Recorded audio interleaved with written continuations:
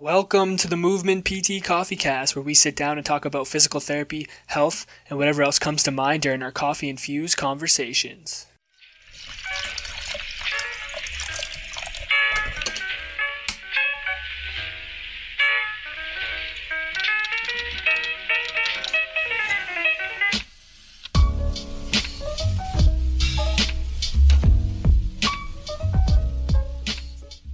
What's going on, guys? Welcome back to the Movement PT Coffee Cast. My name's Dalton, and with me, as always, is my beautifully bearded friend, William.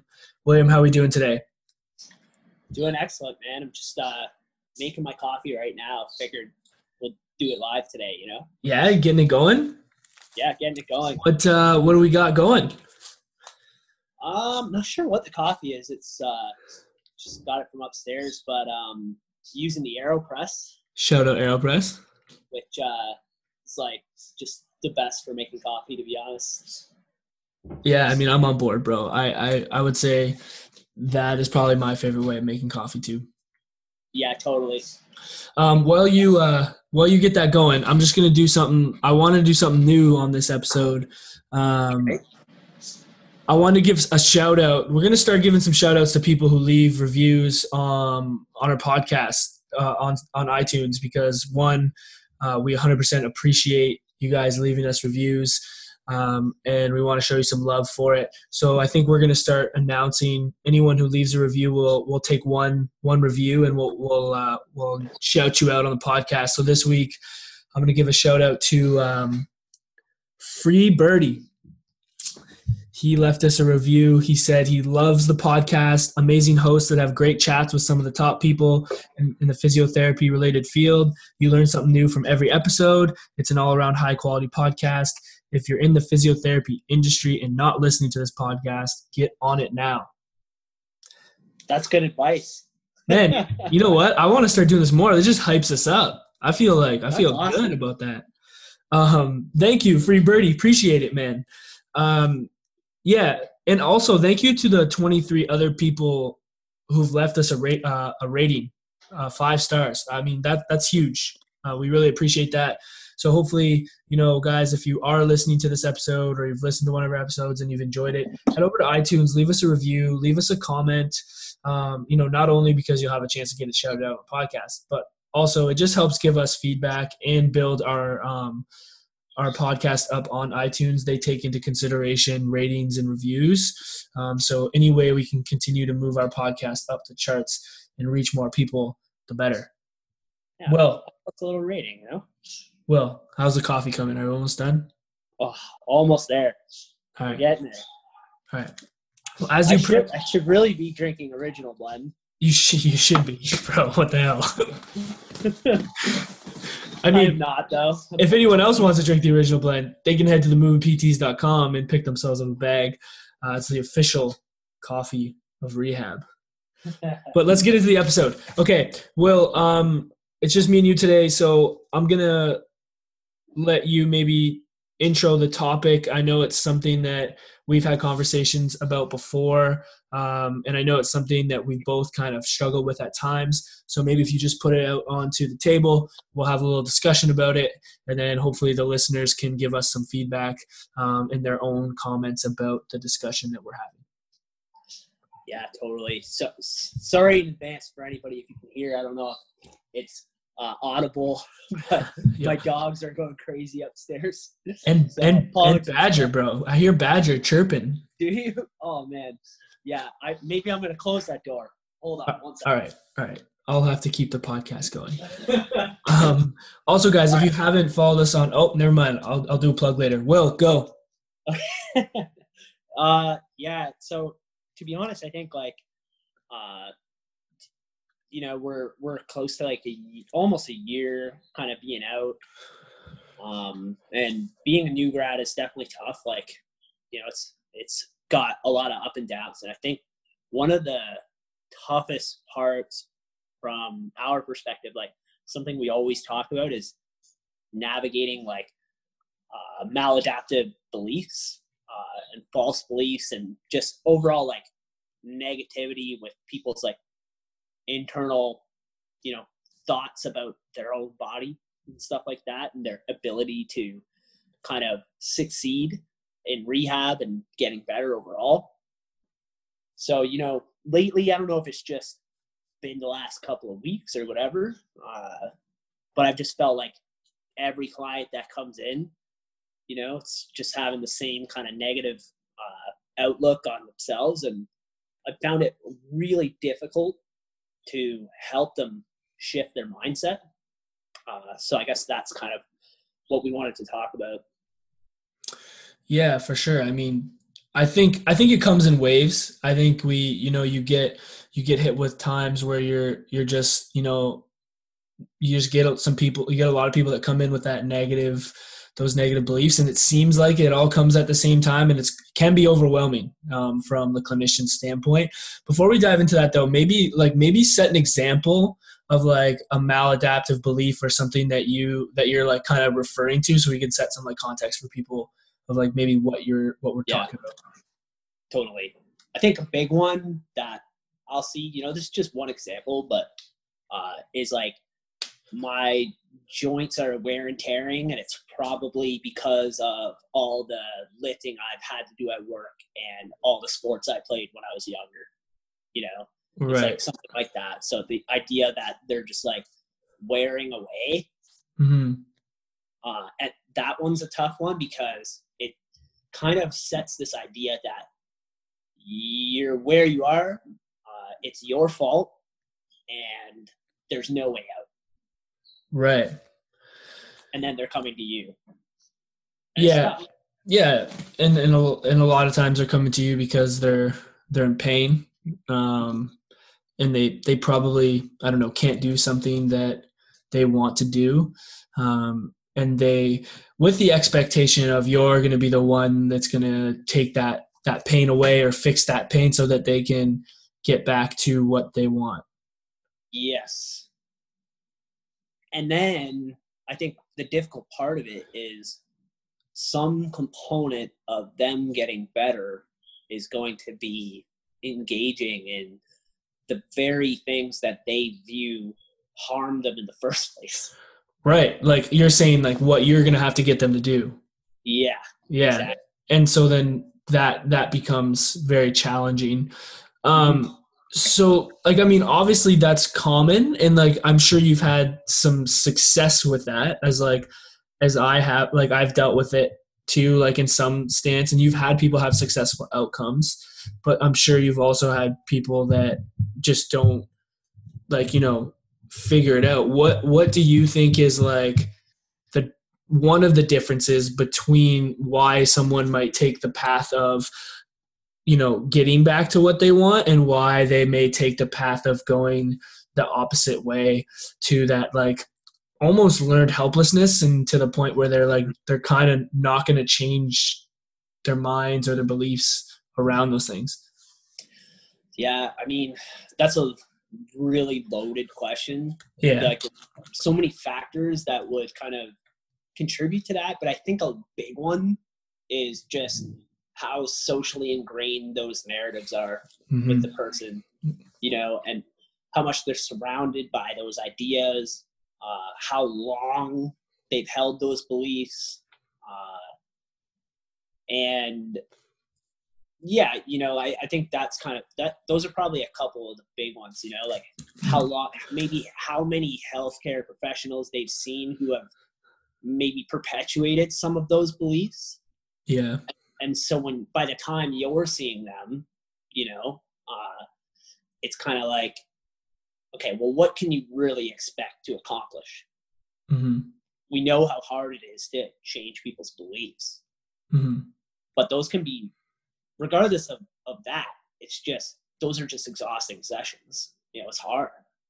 Yeah, no. And I think it's a lot of the people that we see. And I think, in my opinion, like a big part of that, like why people might go one way versus the other, is being like open-minded to hearing something different that might go against what they've heard in the past, and being willing to try it and staying committed to the plan, even when it's not going the way that like they would hoped it would go right away. Yeah. You know, and I think the biggest problem is people want this quick fix and this quick like change in their pain levels or their function level, when in reality a lot of times that isn't, you know, the way it goes, and that it's going to take time, and that they need to stick to the plan even when it's not like going the way they want, because it's not going to be linear. It's going to be up and down. And I think a hard part, and I've struggled with this, is reinforcing that to people, and setting, even sometimes failing at setting those expectations up myself, that then leads them to be like, yo, why am I not getting better in like 2 weeks? And then at that point you're like, this is why. And you're trying to like play catch up. And I think that's a big thing that I've struggled with, you know, in general, that probably like puts more of that stress and that difficulty on me. And at the same time, I feel like I've done a pretty good job at times setting that expectation off the bat, and then feeling like that person is on board. But then when the first thing goes wrong, or they have their first flare up, or they're not, you know, better in their mind in like the time frame that they think they should be, is when and if they don't choose to continue to stick to it, is when I see people will be like, I'm like, they'll be upset and they'll drop off, or they won't want to continue. Yeah, totally. And that's the difficult part, because it's easy for people to default back to those false beliefs and those reasons why, you know, they have the flare up, because it's so much easier, and you're in struggle city, you know, like you feel like you're getting better, and then things just get worse, and it doesn't always make sense. You know, like people have this thing where it's like people will just come back and they'll just be like, nothing happened, nothing changed, but I'm worse, you know. Mm-hmm. And then they default back to those narratives of like, oh, I'm wearing and tearing and stuff. Mm-hmm. And that's where, like, you really, at that time, I think you have to be careful, but you've got to try to bring them back to those narratives you were trying to get them towards earlier. And I think it's hard, because you take that on when it doesn't go well, you know, as much as say that, and it's good, and that's what you should try to do. But it gets very exhausting when, you know, you're not quite getting the turnaround that you want at that kind of pivot point. Yeah. As much as you try not to take it on, obviously, like it happens, like you feel it. Cause like I know you're similar to me, but we come from the place of like wanting to really help people. Like we really do want, cause I think we've seen the power of being able to facilitate and help people learn these things on their own, update their narratives, update their perspectives, you know, and get back to the things that they want to do. And we've seen it work. So then we feel like we want that for everyone. And I think a big answer to this question of, you know, how do you deal with it, or the frustration over it, is coming to terms with the fact that you're not going to be able to help every single person that you see, as frustrating as it may seem when it doesn't work out. And you can't be so hard on yourself. It's easy to say that, because I do the same thing. The one thing I've struggled with is when do you let it go? Yeah. You know, when do you let go, you know, trying to give that to that person when they're not getting it, or they're not ready to do it, or they're, you know what I mean? Like that's what I struggle with, because then I'll always default back to myself being like, okay, what am I not doing? Am I not communicating the best way? Am I not putting it in it? Am I not like giving them strategies, or am I not doing things or educating them in the right way? And I'll always come back to myself on that, which I think is good. But at the same time, it's like sometimes it's not you, and it's hard to find like when that is. Yeah, I agree. You got to let it go at some point, you know. But yeah, it's hard, you know, because ultimately we care, and we know the benefits of having a positive framework for yourself and your body and your ability to improve and all that sort of thing. your Yeah. ability to navigate, periods of pain Mm-hmm. and that sort of thing. And so when you see people going down that path, it's hard to watch. Mm-hmm. But I think also something I've been realizing is you got to pay attention more to the ones that do get it. Yep. Because I think we just have a bias as humans Mm-hmm. towards negative information, and you're seeking that. It's like a survival instinct, where you're like, I want to make sure I'm not, screwing everybody up. And so you really get hyper focused. It's like nocebo, you're noceboing yourself and thinking you're a crappy physiotherapist. No, hey man, that's 100%. And I would be hard pressed to think that we're the only two people that, have felt that way at some point.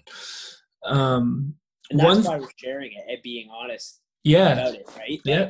Like we're not alone, and you shouldn't think that you are if you're like really struggling with, with this sort of thing and feeling like you're not very good at your job. Yeah.